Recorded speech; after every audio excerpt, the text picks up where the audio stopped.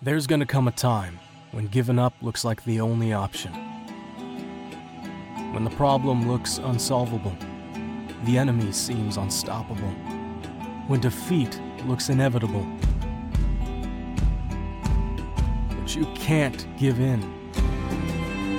Regardless of the odds, regardless of what life throws at you, God has taken you through too much to leave your side now.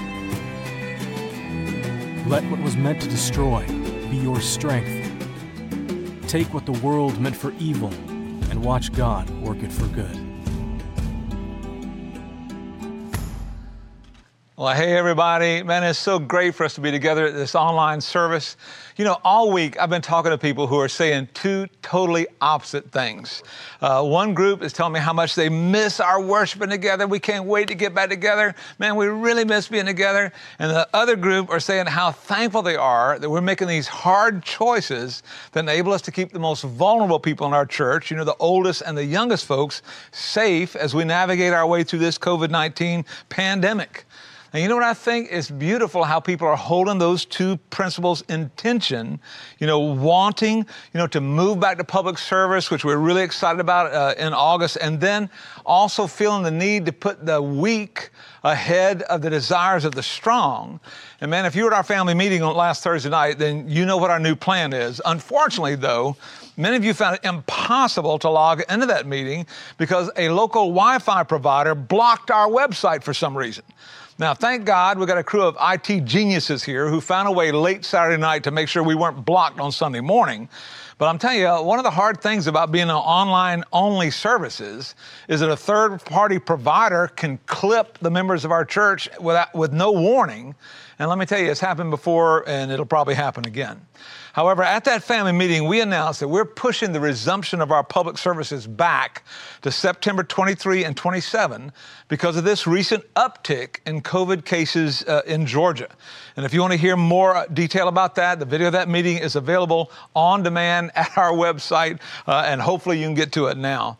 But until we're all back together again, man, please remember that your generosity and honestly your creativity are both making a huge difference in the name of Jesus. Now, I saw this week where one of our mission teams, you know, did what followers of Jesus just normally do. Man, they found a way to do the best of things in the worst of times. Now, their mission trip to the Ability Ministry up in Knoxville, Tennessee was canceled because of the COVID pandemic and all of that. And so our students just found a way to encourage the folks who are involved in that ministry. It's a ministry to adults with, you know, physical and mental disabilities. And so our students just set up a Zoom call so they could talk to the residents that they met last year and they've been staying in touch with. You know, all these folks are sheltering in place, but, you know, they visited with these folks. Man, they sang some of their favorite songs with them. You know, they prayed for them on Zoom.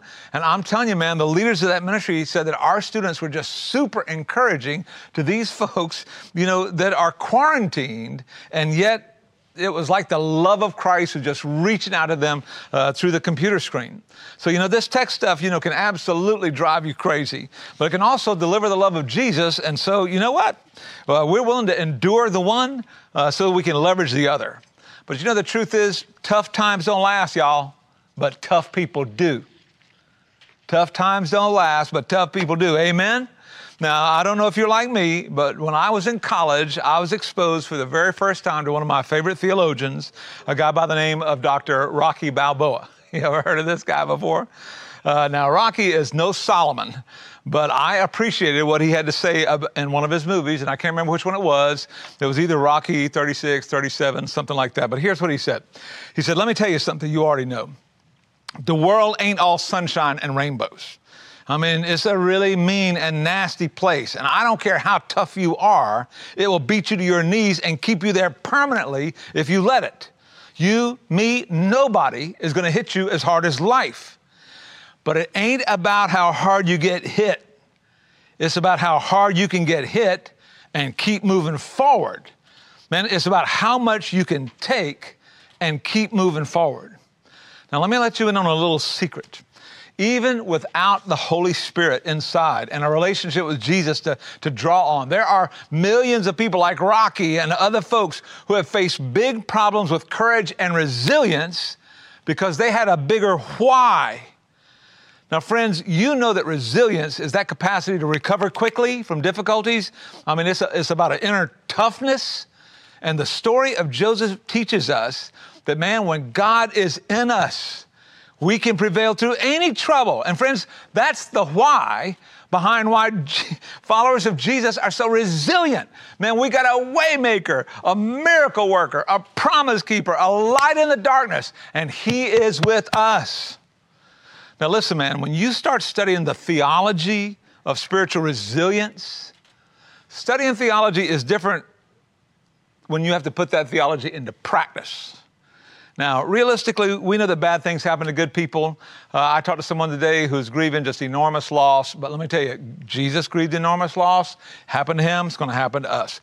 Biblically, we know that God can use difficult times to make us stronger. We would all say the time we grew the most is when we went through some terrible thing. Relationally, we can encourage people to face setbacks, to, hang in there and keep your chin up, man, and God will be with you even if you have to walk through the valley of the shadow of death. But listen, man, keeping your focus on God in troubled times stops being a theory, and it becomes practical in our own lives when we're the ones facing it. Now, you can dismiss the whole COVID thing. You can dismiss wearing masks and all that stuff until you have a friend, like my buddy, who's a military guy, who's a volunteer here at the Henderson campus, runs one of the cameras for us. When we get back to open public services, he'll be running a camera. But right now, that brother is in ICU fighting COVID-19. And man, I hope you'll pray for him, pray for his wife, pray for his 4 kids. That's who I'm praying for. But let me tell you, spiritual resilience is a practical thing for that family right now. And to help us develop this attitude of spiritual resilience in troubled times, man, we're going to look again at the life of Joseph, who is an Old Testament hero that we meet in Genesis 37. He's 17 years of age, and man, he experiences this crazy cascade of calamities that he just did not see coming. It seemed like everything had been going so well for Joseph as a young man. I mean, he's good looking, he's intelligent, he's young and strong, he's got the talent to lead. But we're going to study how life just fell apart. Look at this now. Life just fell apart for Joseph. Next screen, please. Temporarily. Temporarily. Now, that's a pretty big word, especially for us in our day. I just read a list of the 20 worst global pandemics in history. Anybody want to guess how many came to an end? Every single one. Every one. And so just like Joseph, we're going to face troubled times that will pass. But how we live and how we think until they pass is either going to make a difference, through our lives for Christ, or honestly, it's going to make our faith look irrelevant to a watching world. So open your Bible with me, if you will, to Genesis chapter 37. I'm going to pick up Joseph's story in verse 13, where we left off last week. And let's look at some of the trouble that Joseph had to endure with spiritual resilience. Now, in chapter 37, verse 13, Joseph's dad says, Joseph, you know that your brothers are grazing the flocks near Shechem? Come, I am going to send you to them. Now, just please allow the history lover in me to just nerd up for a minute here. Take a look at this satellite shot, will you? Now, Joseph and his family lived up here. This is the area of Shechem. All right up in here. And then they got into some trouble. His brothers got into some trouble, and they had to move down to Hebron. And this is where they're living here. But they still got this family land up here, okay? And so they're grazing, their sheep and all that business up there. And Joseph's dad says, hey, I need you to go from Hebron, which is about 20 miles south of Jerusalem. It's 14 miles south of Bethlehem. Okay, I'll stop with all of that. But anyway, I want you to go from here to Shechem. I want you to, check up on your brothers and see if they're doing the right thing. Now, friends, this is where Joseph meets the first trouble he's got to endure. Joseph's father fails him. His dad just lets him down. Jacob sent his son into a hostile environment, totally unprepared and totally unprotected. Now, we talked last week about how dysfunctional Joseph's family was, and if you missed that message, it's on the website. You ought to check that action out. But I'm telling you, sending Joseph alone to check up on his brothers, dude, that was a horrible decision. I mean, he had 10 elder brothers who hated him because of the partiality Joseph was shown by their dad. But the bottom line is, they hated him because they all came from a messed up family. And some of us know exactly what that's like. I spoke to a friend this week whose family is openly antagonistic to him because of the blessing of the Lord on his life. They're mad at him because he's a godly man. His life changed for the better, and they're ticked off about it. They're mad at him because he worked really hard and got a great education. They're mad at him because his family is not dysfunctional. Now, this guy's a part of our church. He's a godly man from a troubled family. And let me tell you, Joseph faced exactly the same thing. In fact, the Bible says that his 10 brothers, they couldn't even say a good word about Joseph. And Joseph's father, Jacob had to be totally disengaged to not discern the dangerous sibling rivalry in his family. Now, you know, if you have kids, some sibling rivalry, bro, that's just normal, all right? I mean, if your children are not bickering about what show to watch on TV or what toys they're going to play with or what side of the car they're going to sit on, they must be asleep, because I'm telling you, my kids were really good at that. But the sibling rivalry in Jacob's home was not normal. As a matter of fact, it was extreme, and it was dangerous. Now, Joseph is the youngest son, and it is 10 against 1. And those 10 older brothers had a reputation for brutal violence. Now, I'm basing that statement on Genesis 34.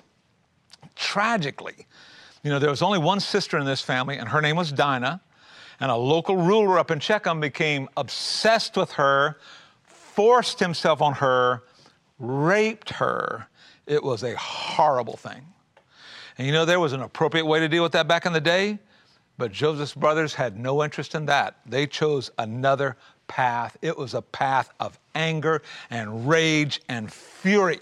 Man, if you look back at chapter 34, verse 25, Simeon and Levi, Dinah's brothers, took their swords and attacked the unsuspecting city. They killed every man in that village.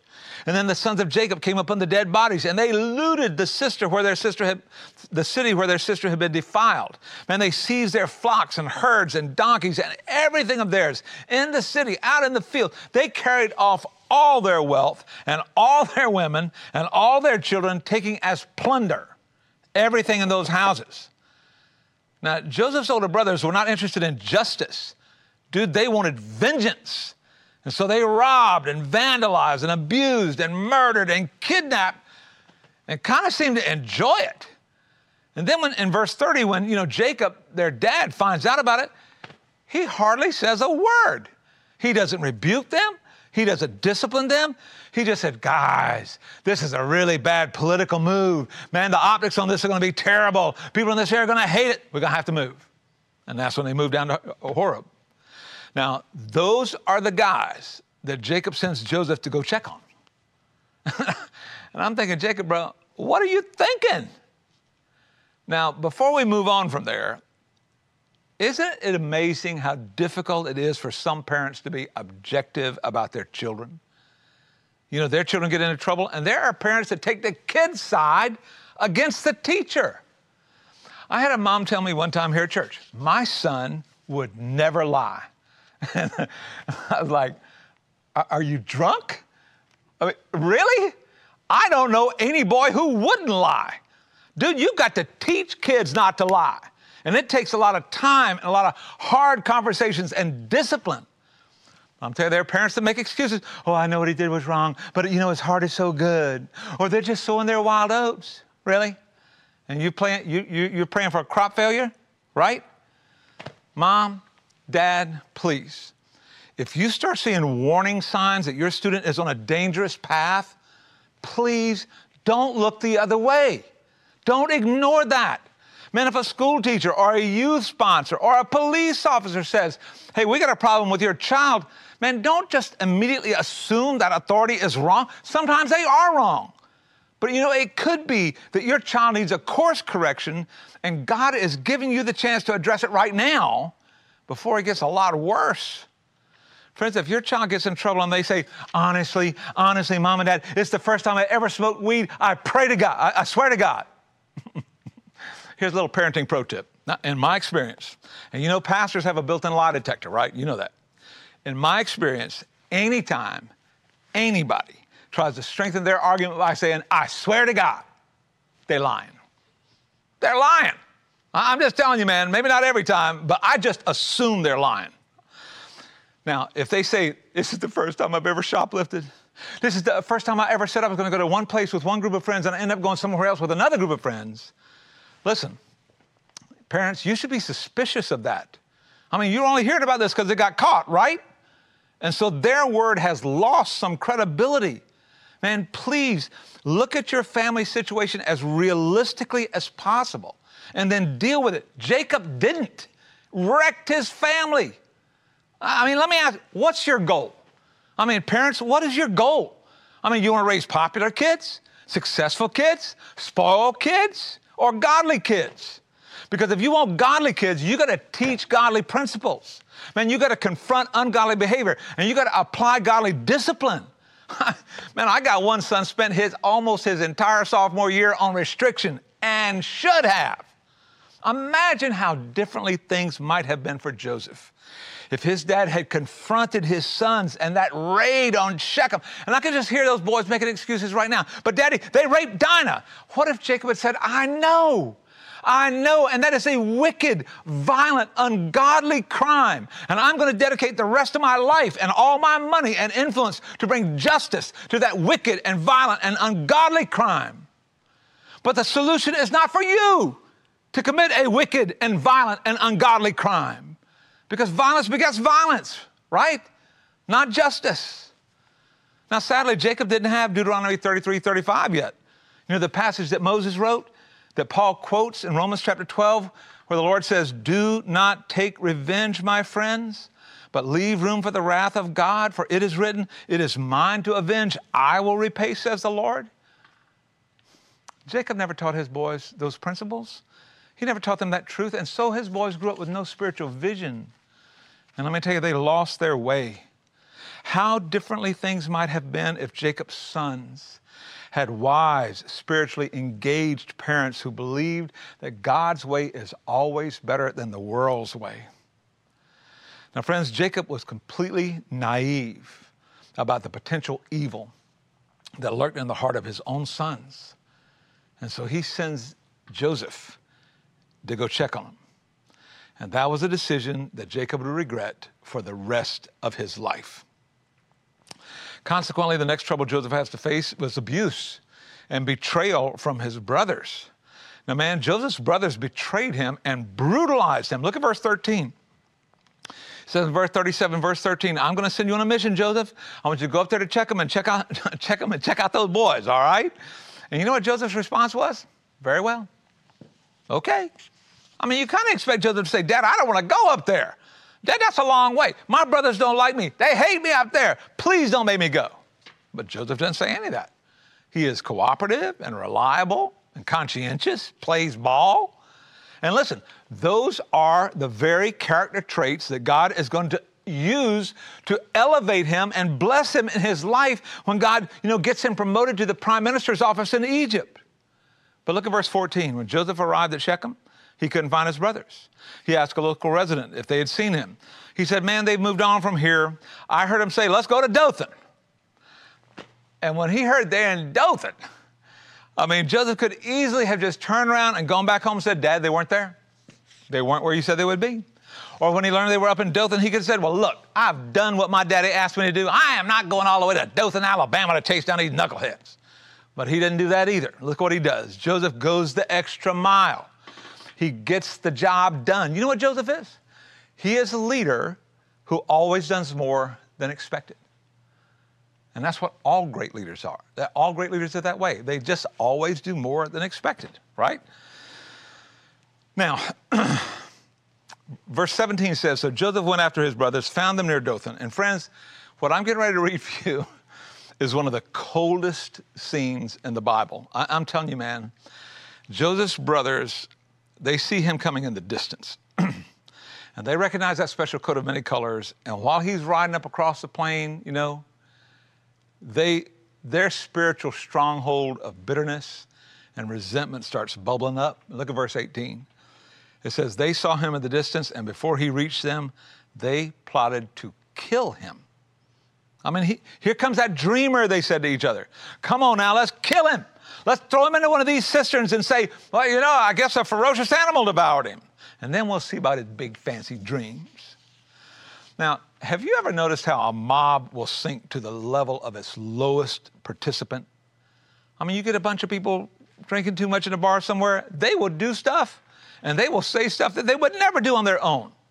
And this group of 10 brothers, they're dangerous because they're egging each other on. Hey, here comes Daddy's little pet. What, I just take him out? That'll shut him up with his big dreams. And then another one says, yeah, and we could throw his body in one of these cisterns right here. Nobody would ever find him. And another says, yeah, and we could soak that special coat he likes so much in some blood and take it home to Daddy and tell him a lion killed him. And they're just revving each other up.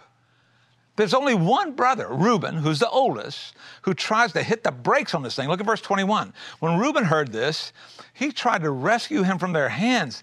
He says, he's trying to reason with crazy people now, but he says, let's not take his life.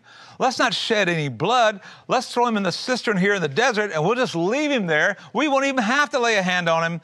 But Reuben said this to rescue him from them so he could take him back to his father. Now, apparently, Reuben talks him down off the murder thing, and then Reuben leaves, thinking, you know what, I'm going to circle back after the rest of these jokers leave, and I'm going to come back to this cistern, I'm going to get Joseph out of there, I'm going to take him back home to Dad. He'll be a little scuffed up, but at least I can save his life. Look at verse 23.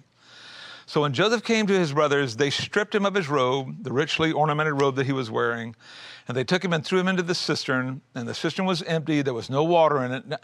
Now let's just stop here for a second. What has Joseph got to be thinking right now? You know what it is. Why is this happening to me? What in the world is going on? I mean, sure, I've had some disagreements with my brothers, but they're not trying to scare me, dude. This is for real. They ripped his coat off and tore it to pieces. They beat him like a dog and threw him in that cistern and then laughed at him for begging for help to get out. And I mean, here he is bruised and bleeding and crying for help, and they're looking down on him, and they don't give a rip. Joseph doesn't know whether he's going to live or die. And then look at verse 25. As they sat down to eat their meal. Now, y'all, that's a cold family right there. You know, I'm going to beat my brother up, throw him in a cistern, and then let's have some barbecue. All right? Now, watch this. Because this is where God is going to save Joseph's life. God is with him, and God is going to save his life. Now, it doesn't look like that. To Joseph, it looks like the worst thing that could possibly happen is getting ready to happen. But we're going to see that the sovereign hand of God is going to intervene and get Joseph out from under the hands of his crazy brothers and position him where he can not only be blessed, but he can bless the whole world. Look at verse 25. As they sat down to eat their meal, they looked up and they saw a caravan of Ishmaelites coming from Gilead. And their camels were loaded with spices and balm and myrrh. And they're on their way to take them down to Egypt. This is like a big bunch of semis, man, going down to trade in Egypt. And Judah says to his brothers, hey, what will we gain if we kill our brother and cover up his blood? Let's sell him to the Ishmaelites and not lay our hands on him. I mean, after all, he is our brother. He's our own flesh and blood. Here comes that compassion, y'all. Instead of killing him, let's just sell him to a bunch of human traffickers. And so they pull him out of this cistern, and they sell Joseph to human traffickers for 20 shekels of silver. And they take him to Egypt and sold him as a slave. And in verse 31, it says, they got Joseph's robe, they slaughtered a goat, they dipped the robe in its blood, they took the ornamented robe back to their father and said, hey, Dad, we found this robe. How about take a look at this and see whether it belongs to your son? They didn't say my brother. See if it belongs to your son. Now let's hit pause and let's think about this for a second. The brothers did not overtly lie to Jacob, did they? But they did intentionally deceive their dad. And parents, you got to get smart about this. You got to watch for this. I would encourage you to treat any form of deception like a lie. And don't think your kids are above it, because I know I wasn't. And all of you that I know, I don't think you were either. And I know your kids aren't. So, of course, you know, they deceived their old man. Jacob recognizes the coat of many colors, and he is just overwhelmed with grief. Look at the next verse says, it's my son's robe. Man, some ferocious animal has devoured him. Joseph has surely been torn to pieces. And then Jacob tore his clothes and put on sackcloth and mourned for his son many days. And all of his sons and daughters came to comfort him. But he refused to be comforted. No, he said, in mourning, I'm going to go down to the grave for my son. This is going to kill me. I'll never be able to survive this grief. And so his father wept for him. Now let's go to school on this family. Friends, the lack of spiritual leadership in this home created some cold-hearted kids. Now, if that's what you want, you follow Jacob's example. If you want something different, you got to do something different. Not one of those 10 brothers was moved by compassion. Their dad is weeping his heart out. He is just destroyed with grief. Not one of those 10 brothers came to comfort him. Not a one of them said, Dad, I can't stand to see you weep anymore. I got to tell you the truth. Joseph is not dead. He's alive. We sold him as a slave in Egypt. Let's go get him. No. Nobody said that. And sadly, Jacob's lack of spiritual leadership put his family on a path that led to a cold, sad place. Thank you for not taking that path. You know why I say that? Because you're watching this service right now. Man, listen, I know this service is not the same as it is being here on one of our campuses. I know you miss the energy of our church when it gathers. And listen, I do too. Listen, I'm tired of preaching to a camera. I want to see some of you guys. And I know you're missing the way the Holy Spirit, can just hit you at church in ways that it's just not the same coming through a computer screen. But can I just say thank you for doing the best of things and the worst of times. Man, your kids are watching you watch this service. They might be running around like a bunch of wild Indians, but listen, they see what you're doing, and it's having an impact on them. Your friends and your family are watching you sing. They might be laughing at you singing because you can't sing worth a lick. But you know what? That's okay. They're still seeing you make an effort to worship the God that you say you love, and dude, that it will mark them. That will mark them. And man, I hope you're helping your students connect with our student and children's ministries, because I'm telling you, our team is working hard to connect with your kids. Friends, everything you do to put Jesus at the center of your family is a firewall against the kind of selfish, hateful resentfulness that we see in Jacob's family. And I just want to say thank you. Thank you for making that effort. I'm telling you, God will bless what you're doing. But friends, listen, ironically, God uses these slavers to save Joseph's life and get him out of that madhouse. Now, of course, to Joseph, it looks like things just got worse because Joseph's captors dehumanized him. I mean, they bought him like a piece of property. They bought him like a slave. They treated him like a possession. I mean, he goes from the penthouse to the outhouse, man. But you know what? God was with him. Now, let's hit pause for a second here again. Have you ever noticed how quickly life can change? Man, if you told me last December that we would be online only for 5 months in 2020, I would not have believed that. But it happened. And let me tell you, that's how life is. You can get up in the morning just like any other morning, and then something happens, and the rest of your life is different. You discover a lump on your body, and you fear it's cancer, and it is. Your supervisor says, I need a word with you. And they say, we don't need you here anymore. You find a text on your spouse's phone, and it's obvious they're cheating on you. You get a phone call. Dad had a heart attack this morning. You're driving along. Ordinary day, and a truck turns left in front of you, and the next thing you know, you wake up in ICU. Or you wake up in front of Jesus. Job says, man is born to trouble like the sparks fly upward. And here's Joseph, brother, 17 years old, young, healthy, wealthy, pampered by his father. And all of a sudden, he is tied up on his way to a slave market in Egypt. I mean, look at verse 36. It says, meanwhile, the Midianites sold Joseph in Egypt to Potiphar, one of Pharaoh's officials, the captain of the guard. Now, they tie him up, transport him like an animal. Take a look at this map. They take him from up here in Dothan all the way down through Egypt, across the Sinai Peninsula, all the way down to Abydos, which is near Luxor, which is where the Valley of the Kings is located. And this is where Ramses II is the Pharaoh of Egypt, and Potiphar is his chief of security, all right? Now, even though he travels what seems like halfway around the world to him, God is with him. Friends, God is with him even as he is being transferred from one owner to the next as a slave. Now think about it. If you got to pick who would buy you as a slave, who would you pick? Now, that's a terrible subject, but you know who I'd pick? A rich librarian. Can I get you a book? Can I read one to you? I mean, I'll be glad to, I'll be glad to serve. You know who he got bought by?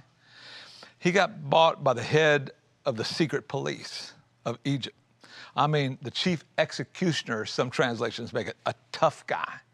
This guy, listen, if you're a slave, you don't want to be bought by a guy like Potiphar because he knows how to beat people into submission. And if he buys a slave, he's going to treat you rough so that you learn to show some respect quick. But turn over to chapter 39, a couple chapters to the right. Turn over to chapter 39 and look at verse 2, and let's see what actually happened because God was with him. God was his waymaker, miracle worker, light in the darkness. Man, look what happens next. In verse 2, it says, the Lord was with Joseph, and what? I thought you said he was a slave. I thought you said he'd been sold. I thought you said he was in a dangerous house. Yeah. But you know who was in that house with him? The Lord was. He prospered. He lived in the house of his Egyptian master. Why did God bless? Why did he prosper? 2 reasons. Number 1, because God was with him. Number 2, because Joseph went to work. Dude, he worked hard. Now, you know, Leslie Flynn in his book, God's Man in Egypt, points out that Joseph could have just gone around saying, I don't speak Egyptian. I don't understand what y'all saying. These aren't my kind of people. I didn't ask to come here. I don't deserve to be treated like this. I was a free man. I shouldn't be a slave. Joseph didn't do any of that. You know why? Because God was with him. Apparently, Joseph believed that God was with him, and so he chose to make the best of a bad situation. He learned the Egyptian language. He showed respect to the culture. He listened and learned from the people. He worked so much harder and smarter than anybody ever expected that he found favor with his master. And so in chapter 39, verse 3, when his master saw that the Lord was with him, what? The lost, ungodly, brutal, ruthless master can look at Joseph and realize, hey, the Lord is with this kid. Yeah. When the master saw that the Lord was with him and the Lord gave him success in everything he did, Joseph found favor in his master's eyes and became his chief attendant. You know, J. Oswald Sanders says, when you walk with God, there are marks on you that even the people of the world can see because God is with you. He's marked you as his property. Now, as we bring this message to a close today, I want to share a song with you that's been a great encouragement to me. It was written by a compassionate Christian who has endured a lot of pain, happens to be one of my sons. And he discovered that God was with him as he went through the hardest things he'd been through in his life. Take a look at this thing. I think you'll enjoy this song. And then I'll come back later and we'll finish this up.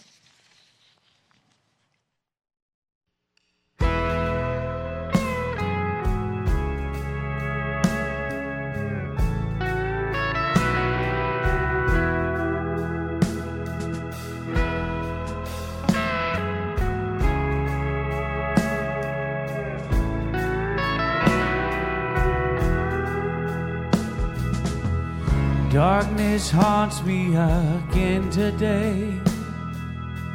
So confused, have I lost the way? And if you're there, I can't see your face. I don't know.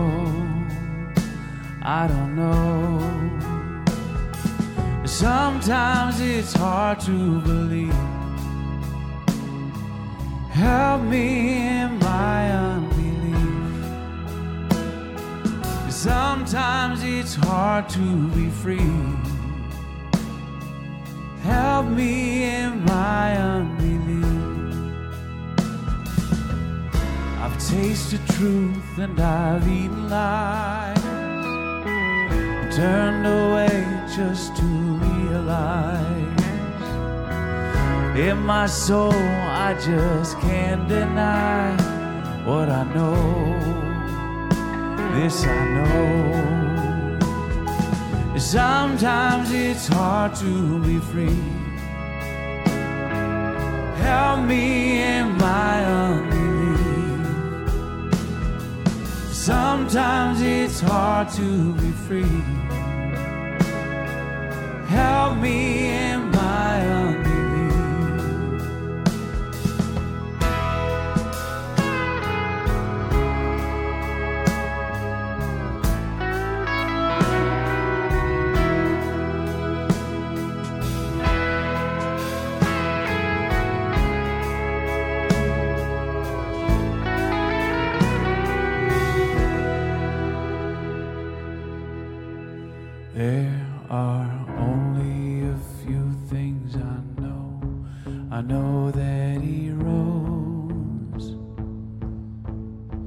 I know that He loves me so.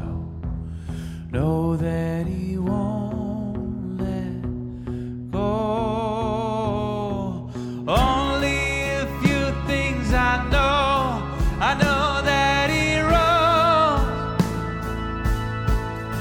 I know that He loves me so. I know that He won't let go. Yes, Jesus loves me. Yes, Jesus loves me. This I know. They can take it all, but they can't take that. They can take it all, but they can't take that. They can take it all, but they can't take that. They can take it all. This I know. They can make it hard, make it dark, but they can't take that. They can hold me down, they can hurt, they can't take that. They can take it all, but in my soul, no, I won't lose that. You can have it all, not the world, I won't lose that. Sometimes it's hard to believe. Help me in my unbelief. Sometimes it's hard to be free. Help me in my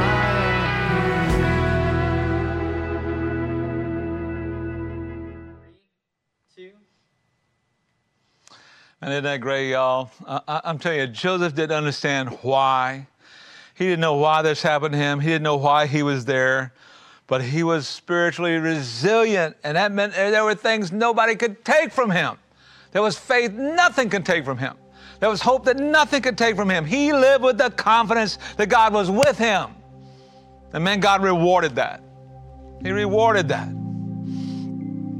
You know, back in 2002, there was a movie that came out called Black Hawk Down. And in that movie, U.S. soldiers are fighting, to establish freedom and peace in the nation of Somalia.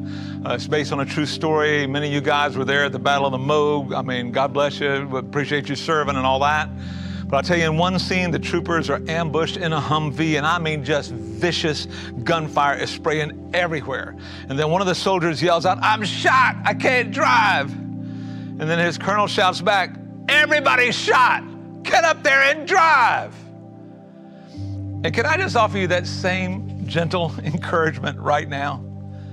I mean, we're in a mess. And maybe you're thinking, man, I'm shot, I'm wounded, I'm hurting. And can I just say, everybody's shot. This is a global pandemic, but God is with us. So get in there and drive, man. Get in there and lead your family. Get in there and reach out to people in need in our community. Man, get in there and be the church right now when it means the most, when the days are the hardest. Friends, we descend from people like Joseph, so we will not be defeated or discouraged by a virus or fear or anything else. So dude, get in there. Get in there and drive. Stay resilient, because we serve a God who is with us. He is with us, and they can't take that ever. James is the brother of Jesus. And he said in chapter 1, verse 12 of his book, "Blessed is the one who perseveres in a trial, because having stood the test, that person will receive the crown of life that the Lord has promised to those who love him, because he is with us." Father, thank you. Thank you for the resilient followers of Jesus who make up Compassion Christian Church, and for all the other folks, Lord, on every other continent who are watching us today. Thank you, Father, for that resilient spirit that arises when we focus our heart and our faith on the fact that you are with us. Pain can't take that away. Confusion, scarcity can't take that away. Upheaval can't take that away. Viruses can't take that away. I pray, God, that you would just continue to build the spirit of your church. Lord, that this resilience will just cause us to shine like stars in a dark night when people, Lord, when this pandemic is over. I'm praying, God, that people look at your church and say, man, they were doing the best of things in the worst of times. And Lord, if there's anybody listening to me today, no matter where you may be, what city, what state, what nation, what continent, if you're here today and you just feel like, I don't have that power, maybe you don't. And I just pray in Jesus' name that you will get on that chat and you will just tell somebody, I need that Holy Spirit. I need God to be with me. I am dragging. I need help. And Lord, I just pray that they will know the help is on the way. And Father, when they reach out to you, that they will know that you will reach back. And I pray, God, that you will bless everyone who reaches out to you today, Lord, in Jesus' strong name. Amen. You know, this week, I had the privilege to speak at a funeral of one of our retired children's volunteers at East Campus. Melissa sacrificed so much to serve here at Compassion until her health wouldn't allow her to. She fought hard, was so strong, and so resilient. You know, I said at her funeral, until you meet adversity, you don't know your strength. And much like Joseph, adversity helped him recognize that strength, that God was with him. As we close today, I want to ask you to take just a couple minutes, write down these next 2 questions that I'm going to mention, and maybe sometime this week or maybe even right now with the people that are near you, answer them. The first one is this: what hard thing happened in your past that makes you stronger today? And number 2, can you remember a time when you realized in the midst of a time of trouble that God is with me? Man, I hope that you will share your answers this week and that you'll let the faithfulness of God be your testimony. We can't wait to see you. We'll see you next week.